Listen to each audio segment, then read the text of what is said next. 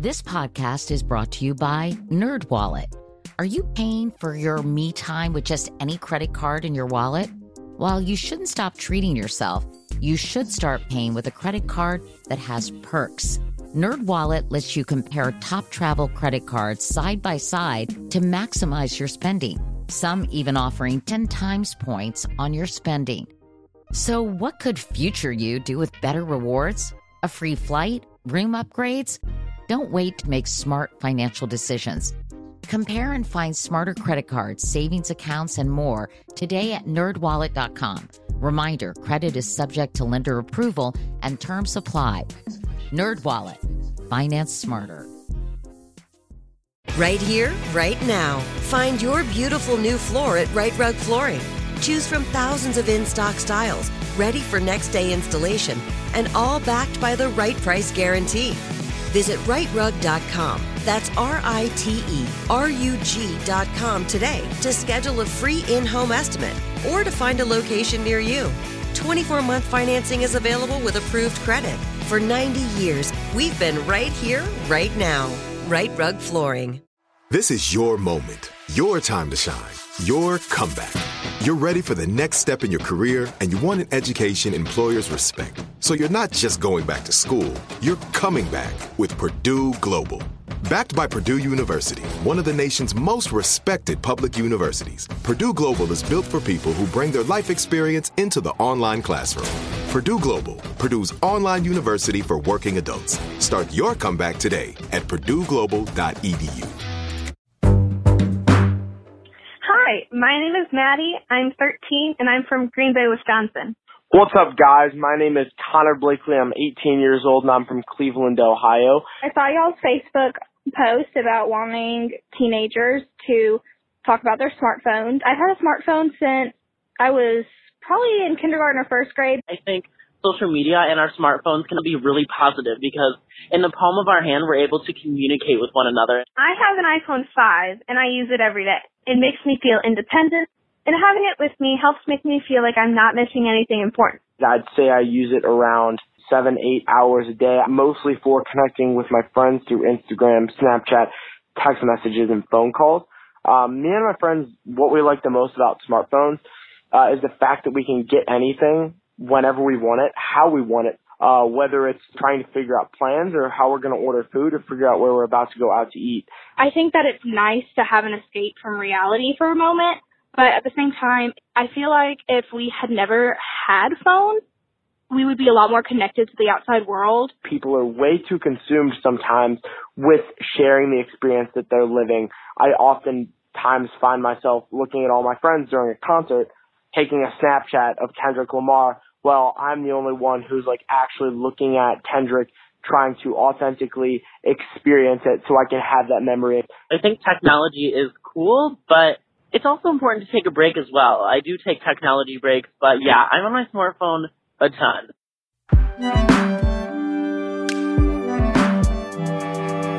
Hi, I'm Katie, and I'm addicted to my iPhone. Hi, Katie.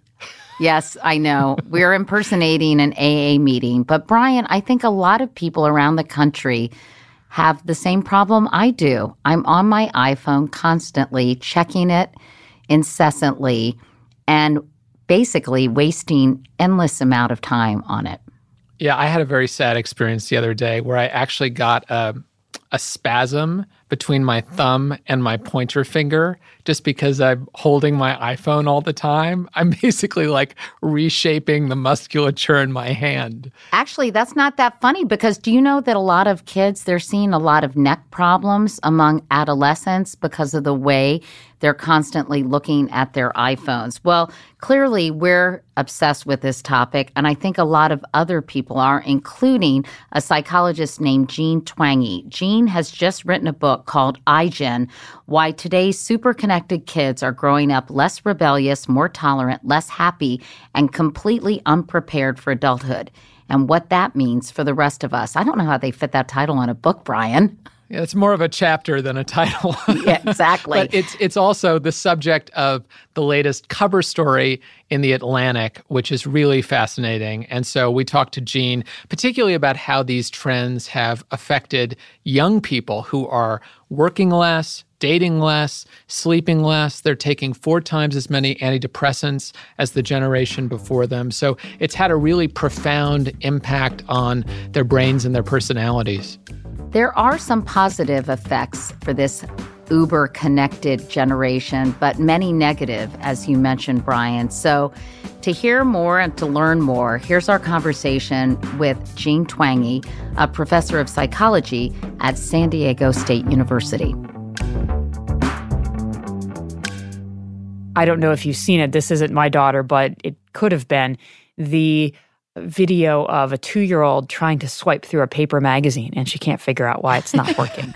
It's just incredible, isn't it? And I think a lot of parents are concerned about screen time. And it's not just screen time in and of itself. It's really the impact of how this is affecting our social relationships. Exactly. And when you say I generation, little I, what age are you talking about? So right now in 2017, iGen is those ages 5 to 22. So it's a pretty broad swath. It's those born 1995 to 2012. That latter date might be revised later on when we find out more about this generation and their characteristics. But that beginning date of 1995, folks who were born then in the mid-1990s, they spent their entire adolescence with smartphones. I mean, one of the, I think, the fascinating parts of this article you wrote that draws from your book is that there are a lot of positive changes that this generation has experienced. I mean, today's kids are physically safer, they have sex later, they use drugs less. So it's really been a mixed bag in terms of what the impacts are. Right, and a lot of those trends that you're mentioning are not as connected to smartphones. They're part of a much more general trend of children and teens growing up more slowly. So taking on both the privileges and the pleasures of adulthood later than they used to. Why is that happening? I'm curious, Jean. I'm surprised, actually, to hear you say that, because to me, kids aren't having a childhood. They're being pushed academically at school. They're being subjected to all sorts of sexual imagery that some have even theorized that's bringing on puberty earlier. So I'm curious what evidence you have that they are kind of delaying adulthood. Right. They're exposed to lots of things online. You're absolutely right. The age of puberty has gone down. The academic pressure part, actually, 8th graders do significantly less homework now than they did in the 1990s. Wow. Same thing for 10th graders and 12th graders. That's actually a really important thing to keep in mind throughout this conversation. It comes up a lot. So for them growing up slowly, I looked at the data on 8th graders, 10th graders, 12th graders, so middle school and high school students, to see how often or whether at all they did things that adults do that children don't. So being a teen is a time of transition. You start doing things that adults do, things like driving, working, dating, going out without your parents, having sex, drinking alcohol.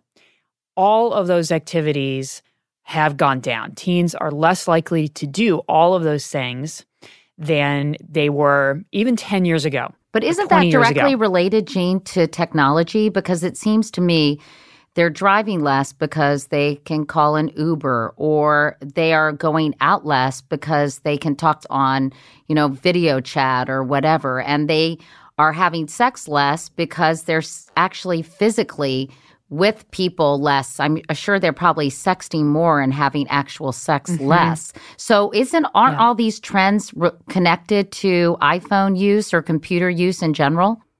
So there definitely are some connections to technology for, some of the reasons that you mentioned, that they can keep in touch with friends without going out of the house.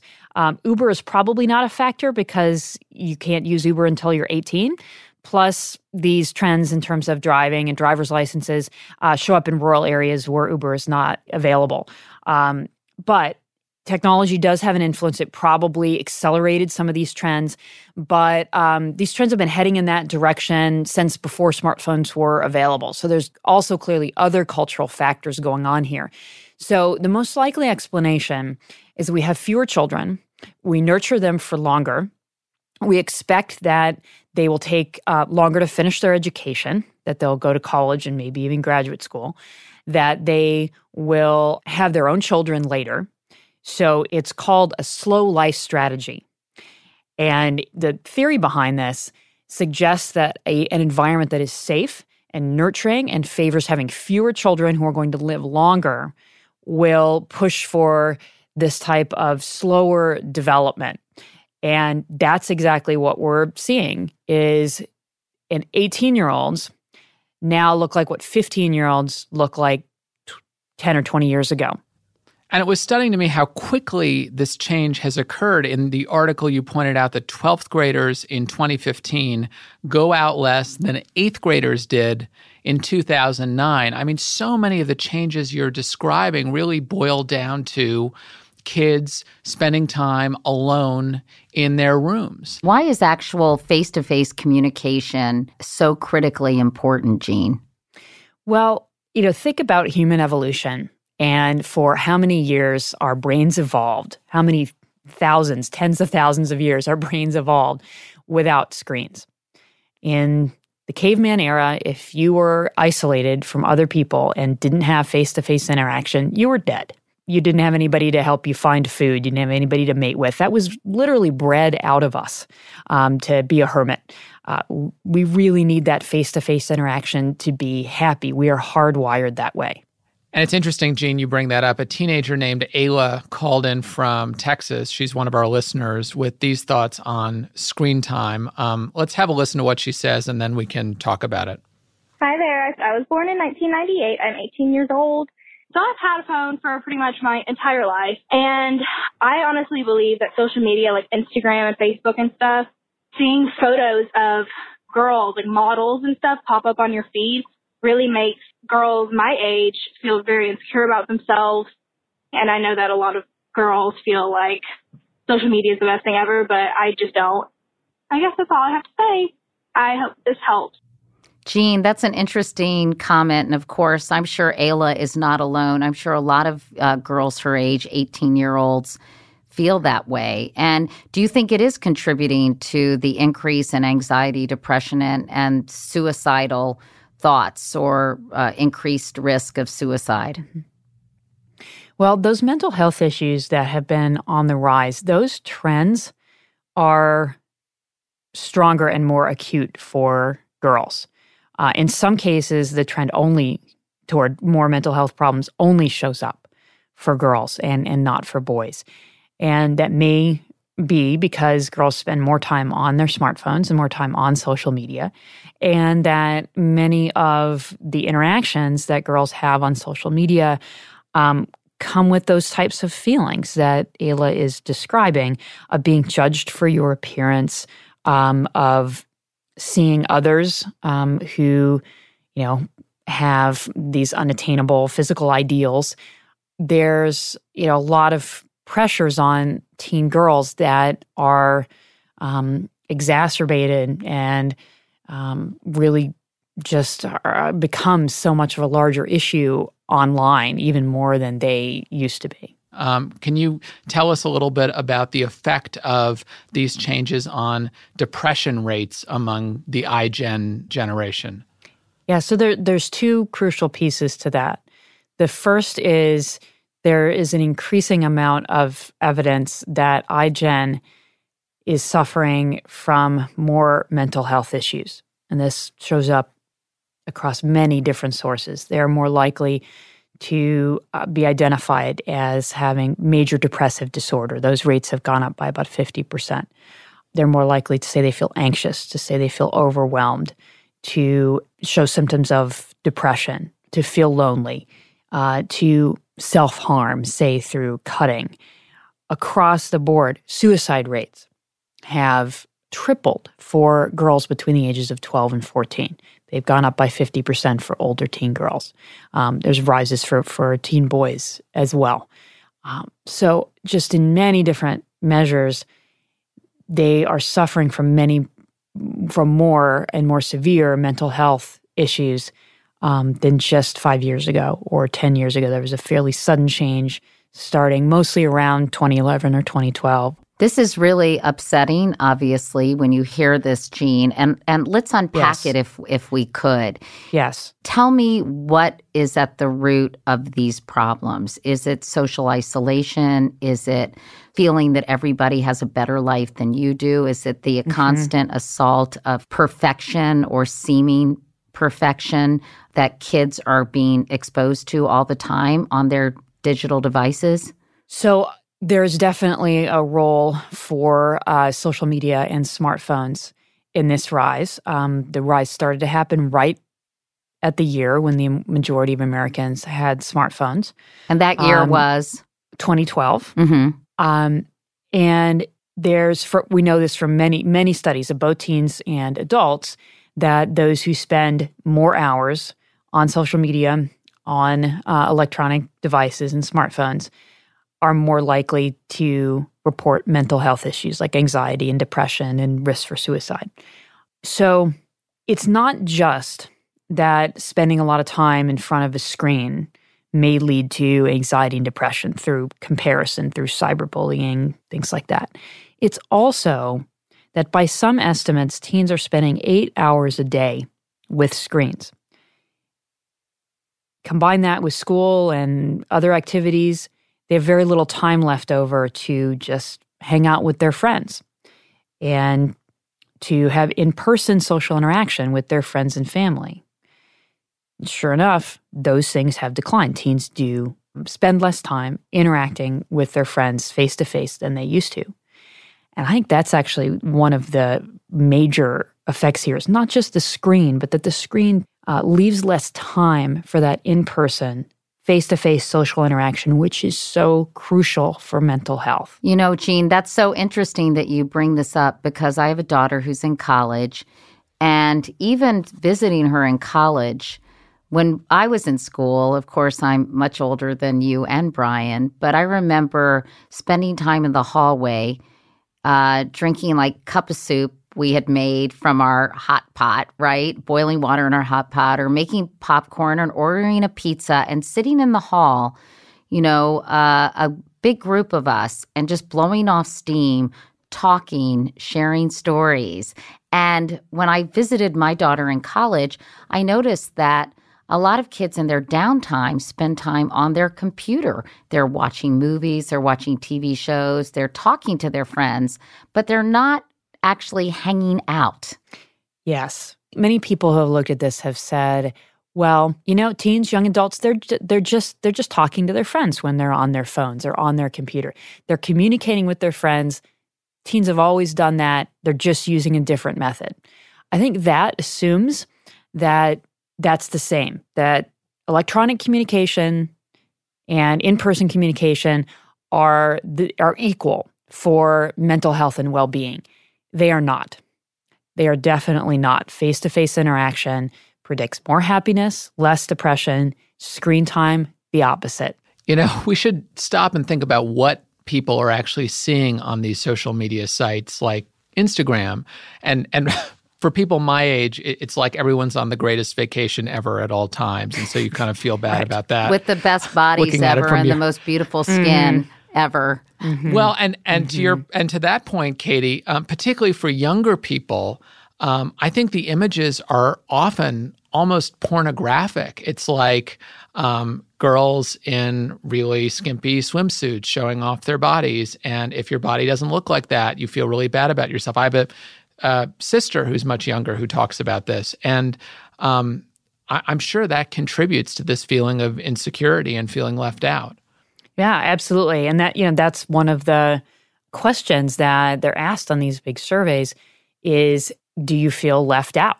And that really started to go up and around 2012. So teens are now more likely to say that they feel left out and lonely than they did just 5 years ago, which is particularly interesting because social media, they advertise themselves as connecting us and leading to less loneliness.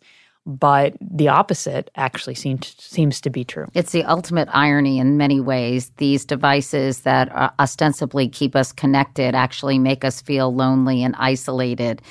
more than ever before. And one thing I wanted to talk to you, Jean, about is sort of the physiological impact of some of these things like smartphones and the addictive nature. I don't think it takes a teenage boy or girl to know that we often reach for our smartphone. We feel panicky if we can't find our phone. It's become almost an appendage, a third arm, if you will. Talk about the impact that's having on this generation.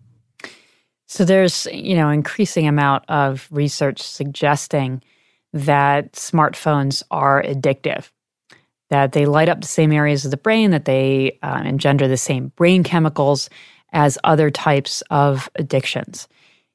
So that's why it's so difficult to stop, even if you know that it's bad for you. Because you might ask that question, well, if it's so bad, then why do they do it so much? Because it is addictive. They also feel a lot of social pressure to do it, but it's that constant stimulation. It's one of those things, just like drug addiction. It feels good, but only for a short amount of time, and then it feels bad. And that's the problem with it. There was a man recently in the news who wanted to ban cell phones or prevent kids under 13, I believe, from getting a smartphone in his community. And of course, people laughed about that and thought it was ridiculous. But do you think that's going to be given greater consideration? A friend of mine who studies these things said, you wouldn't give alcohol to a 10-year-old, and you're giving them free rein over something that is, in fact, highly addictive. What are your thoughts on that, Jean? I do think it is a good idea for parents to put off getting a smartphone for their kids as long as possible. And one reason I think that is I looked at that in this analysis. Sure enough, the effect of social media on depression is largest for 8th graders, a little lower for 10th graders, and lower still for 12th graders. 8th graders are just not, much less 6th graders, many of whom do have smartphones, are at a very vulnerable time in their development and often don't have the emotional resources to deal with a lot of the stuff that happens online. So if you're worried about your kid taking the bus, get them a flip phone. They still sell them. They can still call you and text you by pressing the same, number 3 times. Remember that from 10 years ago? It's interesting. A number of my friends in Silicon Valley, some of whom work for these social media companies, not only prevent their kids from getting smartphones until they're, well into high school, but they themselves have deleted the Facebook app or the Instagram app from their phones so that they're not tempted. They maybe check it once or twice a day on their computers, but they don't trust themselves to resist the temptation if it's on their phones. And so they solve it that way. I mean, do you think that there are other strategies that parents or young people themselves could employ to kind of moderate our use of these technologies? Yeah, so for parents, there are apps out there that you can put on your kid's phone once they eventually get one, which will restrict the number of hours a day they can use it, and also the time of day when they use it. So you can have it turn off at 9 o'clock and then not back on until 7 in the morning if you want them to be able to relax before they go to sleep and get a good night's sleep. And then I think that strategy of only having social media on your desktop or your laptop rather than on your phone is a really good one. I actually follow that myself. I'm a very late convert to social media. I am on Twitter to talk about some of these issues, but I do it only on my desktop. I do not have it on my phone. Let's take a short break. When we return, we'll have much more with psychologist Jean Twenge about teenagers and their digital diets. And I'm also going to check to see if I have any new emails. That's right after this. Right here, right now. Find your beautiful new floor at Right Rug Flooring. Choose from thousands of in-stock styles, ready for next day installation, and all backed by the right price guarantee. Visit rightrug.com. That's RITERUG.com today to schedule a free in-home estimate or to find a location near you. 24-month financing is available with approved credit. For 90 years, we've been right here, right now. Right Rug Flooring. I'm Katya Adler, host of The Global Story. Over the last 25 years, I've covered conflicts in the Middle East, political and economic crises in Europe, drug cartels in Mexico. Now I'm covering the stories behind the news all over the world in conversation with those who break it. Join me Monday to Friday to find out what's happening, why, and what it all means. Follow The Global Story from the BBC wherever you listen to podcasts. Tired of restless nights? Meet Leesa, the sleep experts. Here at Leesa, we know that good sleep is essential for mental, physical, and emotional health. That's why their mattresses are made for exceptional comfort and support, catering to every sleep need. Check out Leesa's Sapira Hybrid Mattress, named Best Hybrid Mattress 5 years running. Sleep hot? The Chill Collection is built with cool-to-the-touch top fabric and layers of high-density comfort foams, all intended to remove excess body heat while maximizing comfort. With Leesa, getting a new mattress has never been easier. Delivery is free, and you have 100 nights to try out your mattress in the comfort of your home. Don't spend another night dreaming of better sleep. For a limited time, save up to $700 off select mattresses plus 2 free pillows. Go to leesa.com/iHeart for an additional $50 off mattresses and select goods. That's LEESA.com/iHeart. Exclusions apply. See leesa.com for more details.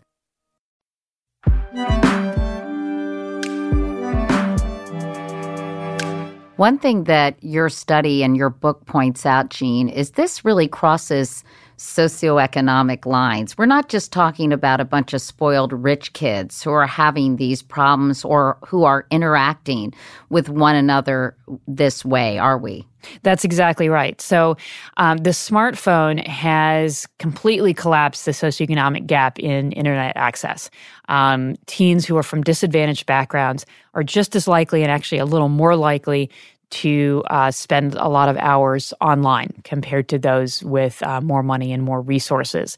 So I think it's really important to get across that message that these effects of smartphones are not going to be isolated to just rich communities, that they occur across ethnicity, across socioeconomic status, across region.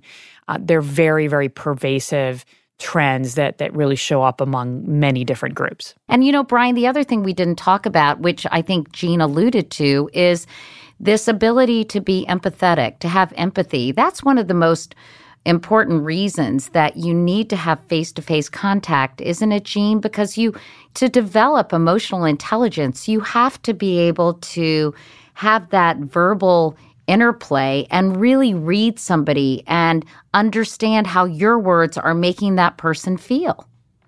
Yeah, and that's another area. There is one study that suggests screen time is having a negative impact on social skills. They looked at 6th graders who either lived their normal lives or went to a camp for 5 days where they had no access to screens. And sure enough, the kids who went to the screen-free camp at the end of that time had improved their social skills more.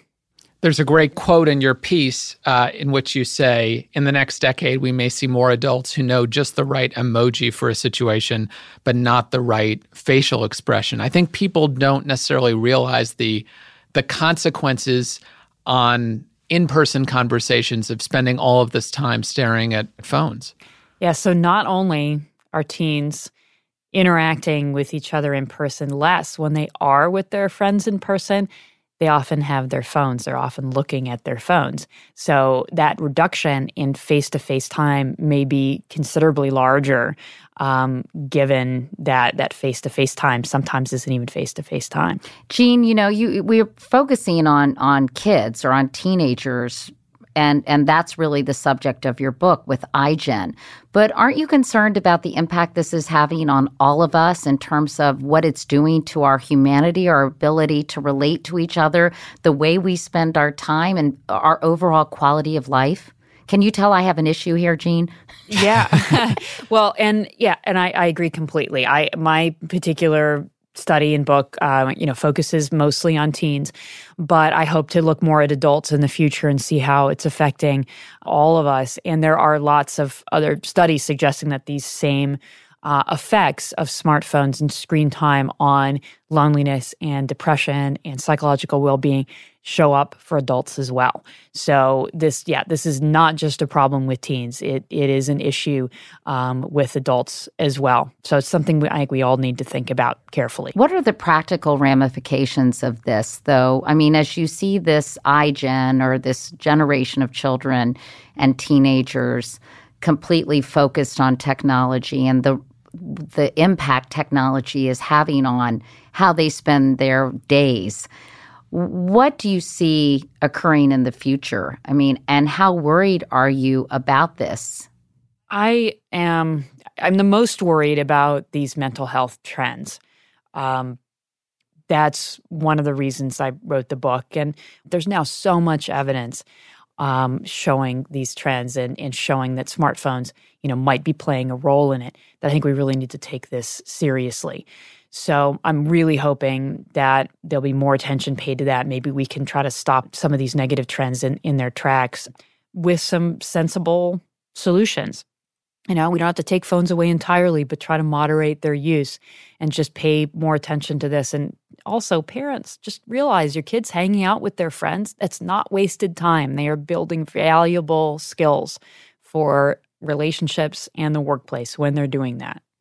I think also one of the topics I'm really interested in terms of technology and smartphones is how distracted we are by them and the fact that we have very little downtime, so to speak. And I remember giving a commencement address. I told you, Jean, I often quoted your Generation Me book in my commencement addresses, but I also talked about the importance of not focusing on something, of giving your brain a break, I guess, and daydreaming. And I read that the part of your brain that's responsible for creativity is really ignited when you're not doing a specific task. And that's why we come up with great ideas when we're in the shower, right? When we have some time and let our minds wander. Is that something that you've looked at or thought about? So, I haven't been able to research that specifically, but I'm a big believer in kids occasionally getting good and bored and just kind of letting their minds wander and having time to read a book or maybe read a couple pages of one book and then another, or however they want to spend the time, and just not always having that screen available, not having every minute of the day scheduled, that they can have that time away from screens to just explore and think and read is just so important for their development cognitively, emotionally, and everything else. It's interesting, when I was growing up, Brian, I would always say to my mom in the summer when I didn't, maybe she put me in summer school for a while, but I had some downtime, and I would say, Mom, I'm so bored. I mean, I don't think kids ever say that anymore, right? She would say, go read. So I'd go up to my room, I'd put my pillow on our window unit air conditioner, make it really, really cold, and then I'd lie on my pillow and read. Hey, who says I wasn't an exciting kid? But I mean, do you ever hear kids now say, I'm bored, because they have something to occupy them 24/7, right, you guys? My kids still say that. They do? Because they're not allowed to use smartphones, probably. Right, exactly, because they don't have smartphones, and even the little tablets, that's what they want to be doing, but I most of the time don't let them. I usually gesture to all the books that we have. I'm like, how can you possibly be bored? We have all of those books. Go read one. Jean, we can't have this conversation without talking about my latest obsession, which is texting and driving. If you walk around any American city these days, you look into the cars and people are just staring at their smartphones. And the statistics on this are just absolutely terrifying. 1 out of 4 car accidents are caused by texting while driving. The average text will distract a driver for about 5 seconds. The average driver is going 55 miles an hour. That means that the driver is driving the length of a football field without looking out. And so it's actually more dangerous than drunk driving. And so what can we do about this epidemic? It's so infuriating, it's terrifying. By the way. I see people texting, and I wag my finger at them and say, stop texting. And I'm sure they think I'm a crazy person, which I am. But it infuriates me when I see someone texting when they're driving. Well, and one study showed that 25% of teens respond to at least one text while driving every single time they drive. So this is just epidemic. Yep. What can be done about this, Jean? Anything? Well, has anybody invented an app yet that will shut off the phone if it's moving faster than 20 miles an hour? Actually, they have. I did a profile of this gentleman on Yahoo, and a friend of mine told me that Germany has just installed ground level, walk, don't walk signs because cell phone users aren't looking up. Pedestrians. They're looking down. Right.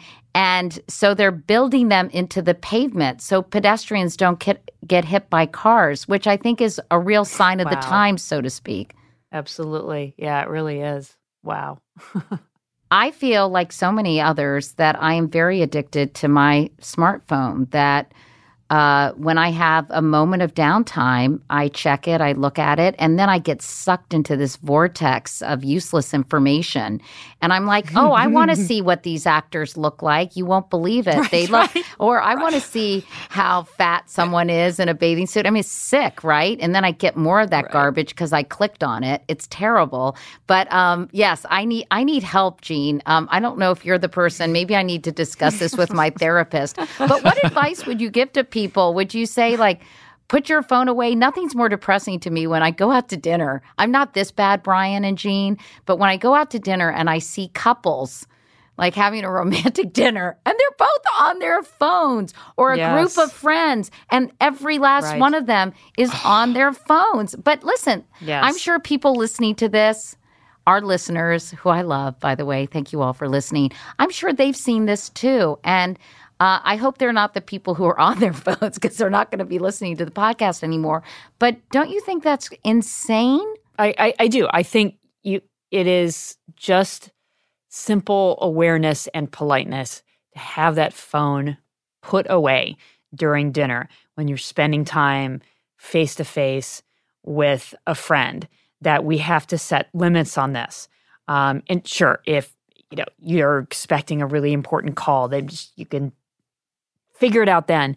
But that thing of everybody at dinner swiping through the phone, you have to set that limit. It has to stay in your purse or in your briefcase or in your pocket if you're going to be truly present for that situation. If you're going to be truly present in your own life, that phone has to be out of your hand. But Jean, in fairness to smartphone users, a lot of this is not checking social media. A lot of this is workplace culture now, where if you're the first one to respond to an email, your boss thinks more highly of you. If you're a journalist and you're not on top of Twitter all the time, you feel like you're behind the curve. And so a lot of it is not that we want to be on our smartphones all the time. It's that we feel like we have to be in order to succeed professionally. I understand that impulse completely. So, and I think everybody's just got to try to figure that out as much as they can, that you have to resist that temptation. Once you've done that work email, then put it away. And yeah, everybody has clicked on the, why Hollywood doesn't hire Brandon Fraser anymore. Oh, I really want to know that. 10 Hollywood What's the answer to that, who had Jean? horrible plastic surgery. I got to see that. The worst people in Hollywood to work with, or the worst people in America to work with. I'm always afraid I'm going to click it and I'm going to see myself. Oh, no. I doubt it. I highly doubt it, Katie. You've only been on a couple of those lists, Katie, not very many. Thank you, Brian. Having said that, I think a lot of employers are starting to think about this. And there are some companies where they forbid people, Brian, from being on email after a certain hour. And so I think we're seeing people slowly but surely realize the detrimental effects of this constant connectivity. And I think they're starting to take steps to change things. Do you, Jean? I think there is more awareness. And one of the things that actually surprised me the most in the interviews I did with iGen teens was how many of them are aware of the negative effects of smartphones. So the girl who I call Athena in the Atlantic piece seemed fully aware. She's 13, never known a world without smartphones, but realizes that having a conversation with a friend when she's trying to look at her phone is infuriating. And I think most of us, completely agree with that. And that a 13-year-old would still recognize that gave me some hope that if we realize the effect that these things are having, that's the first step to trying to do something about it. And if even a teen who's never known any other world realizes this, I think the rest of us can too.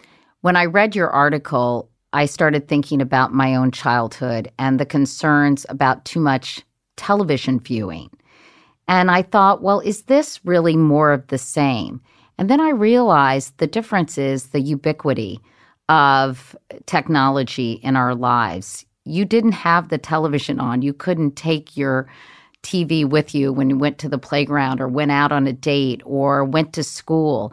And so it's the fact that technology is now so omnipresent. It's really changed the face of how we live and how we interact with each other. Yeah, I think that's one of the keys. I think that's also why, a lot of these trends don't start to show up until most people have a smartphone, because the internet's been around for a while, that it's having that technology always with you. With that said, TV does have negative effects on happiness and depression. So sometimes when people say, well, everybody said TV was going to make people depressed. Well, it does. And social media and smartphones happen to be a little bit worse. They have a little bit of a stronger correlation, but TV isn't great either. All right, duly noted. By the way, we here's another telling teen-adult exchange that we just wanted to mention. Midroll's head of revenue, Lex Friedman, chatted with his teenage niece, Lior, over Facebook Messenger. Gosh, listen to the way we're even leading up to this, about calling into our show. Here's what she said. She said, tell Katie Couric that I was born in 1999 and I would for sure take a bullet for my phone. Lex then told her, leave her a voicemail. And she said, Lex, I just said I was born in 1999. I've never left a voicemail in my life. So there you have it, right? I mean, how much of this hand-wringing, though, is sort of by old fogies who are saying, kids, what's the matter with kids today? And is it being overblown? Oh, you've got to sing that song, Katie. What's the matter with kids today? Remember Paul Lynde from Bye Bye Birdie? Yeah. But I mean, how much of this is that, Jean? Well, I went into this without any expectations really about what would show up. I just monitor these national databases and kind of see what trends end up showing up. It was a real process of seeing the trends, possibly connecting it to the smartphones. And these surveys, this is what teens say about themselves. This has nothing to do with what older people are complaining about. It's all about what teens are experiencing, how they're spending their time, and how it's making them feel. And I think that's where you have to start is, really listening to teens. And that's been my philosophy for a while with this generation's research is to really listen to young people themselves, both in surveys and in interviews. And I'm not usually concerned with what people think I'm concerned about, which is, haven't people always said that, well, I don't care what people say. I want to know what young people say now compared to what young people used to say 10 years ago or 20 years ago or 30 years ago. I want to add one other thing that may sound a little bit preachy, but Jean, don't you think parents need to take more control? This seems to be, I think, coinciding with this trend to overparent and coddle kids. And they want them to be popular, so they want them to have access to social media and be able to talk to their friends, et cetera, et cetera. But do you think it's time for parents to say, hey, we're going to have a basket where everybody puts their phone after a certain time at night, and we're going to go out and we're going to do something as a family, everyone leave their smartphone behind? In other words, should parents start acting a little more parental? So I'm a parent myself of three kids. It's a tough job. Setting those limits is a struggle every single day, but it has to be done. And I think a lot of parents up to this point just haven't really gotten the right information about how smartphones are affecting their kids. That's number one. And then there is the reluctance to set limits, which is there as well, which you just have to fight. Yes, you want your kid to be happy, but you have to think about their long-term health and happiness, not just their short-term health and happiness.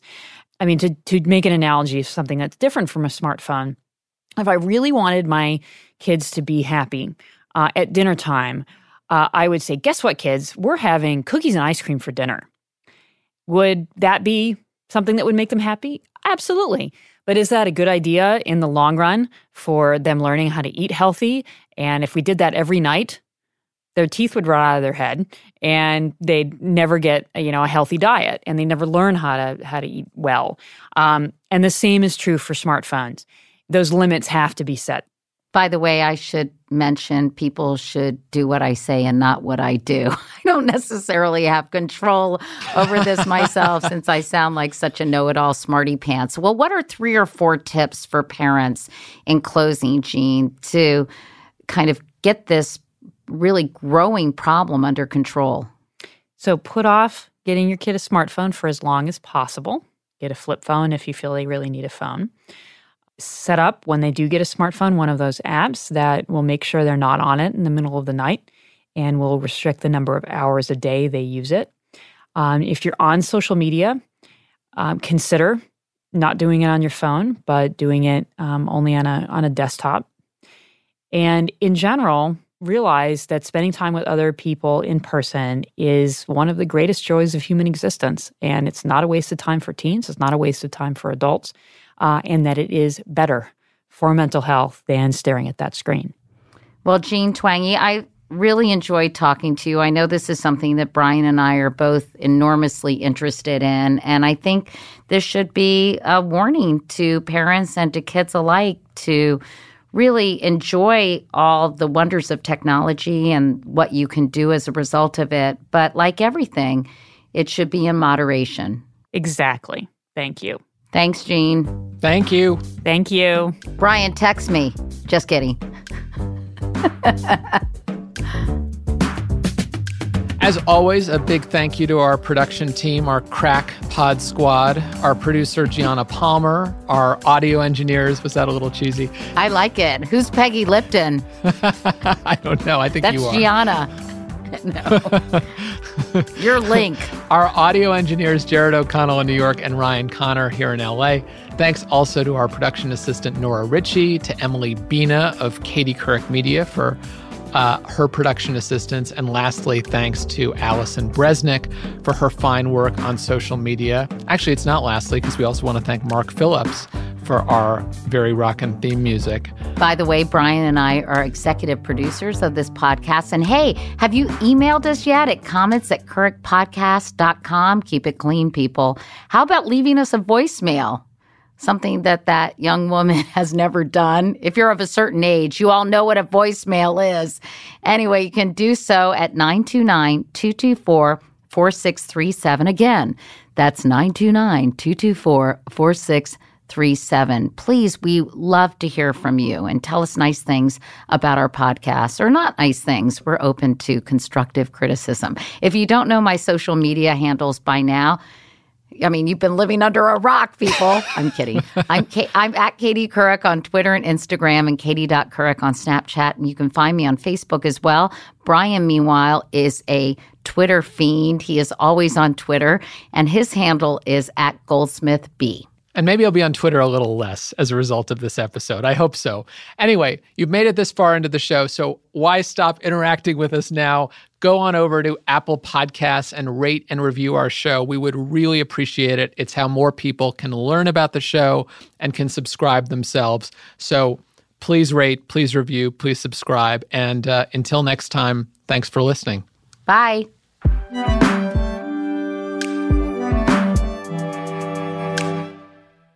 Right here, right now. Find your beautiful new floor at Right Rug Flooring. Choose from thousands of in-stock styles, ready for next day installation, and all backed by the right price guarantee. Visit rightrug.com. That's RITERUG.com today to schedule a free in-home estimate or to find a location near you. 24-month financing is available with approved credit. For 90 years, we've been right here, right now. Right Rug Flooring. I'm Katya Adler, host of The Global Story. Over the last 25 years, I've covered conflicts in the Middle East, political and economic crises in Europe, drug cartels in Mexico. Now I'm covering the stories behind the news all over the world in conversation with those who break it. Join me Monday to Friday to find out what's happening, why, and what it all means. Follow The Global Story from the BBC wherever you listen to podcasts. I'm late for a very important date. Time is running out to score adult theme park tickets at child prices from Undercover Tourist. This summer, make your Walt Disney World vacation more affordable than ever. Escape into a place where magic has the power to transport you into stunning worlds and your favorite stories for less. Buy from Undercover Tourist, an authorized seller, and link to official Walt Disney World apps so you can add on Genie Plus and Lightning Lane upgrades easy. Book your adult theme park tickets at child prices with Undercover Tourist now and save. UndercoverTourist.com.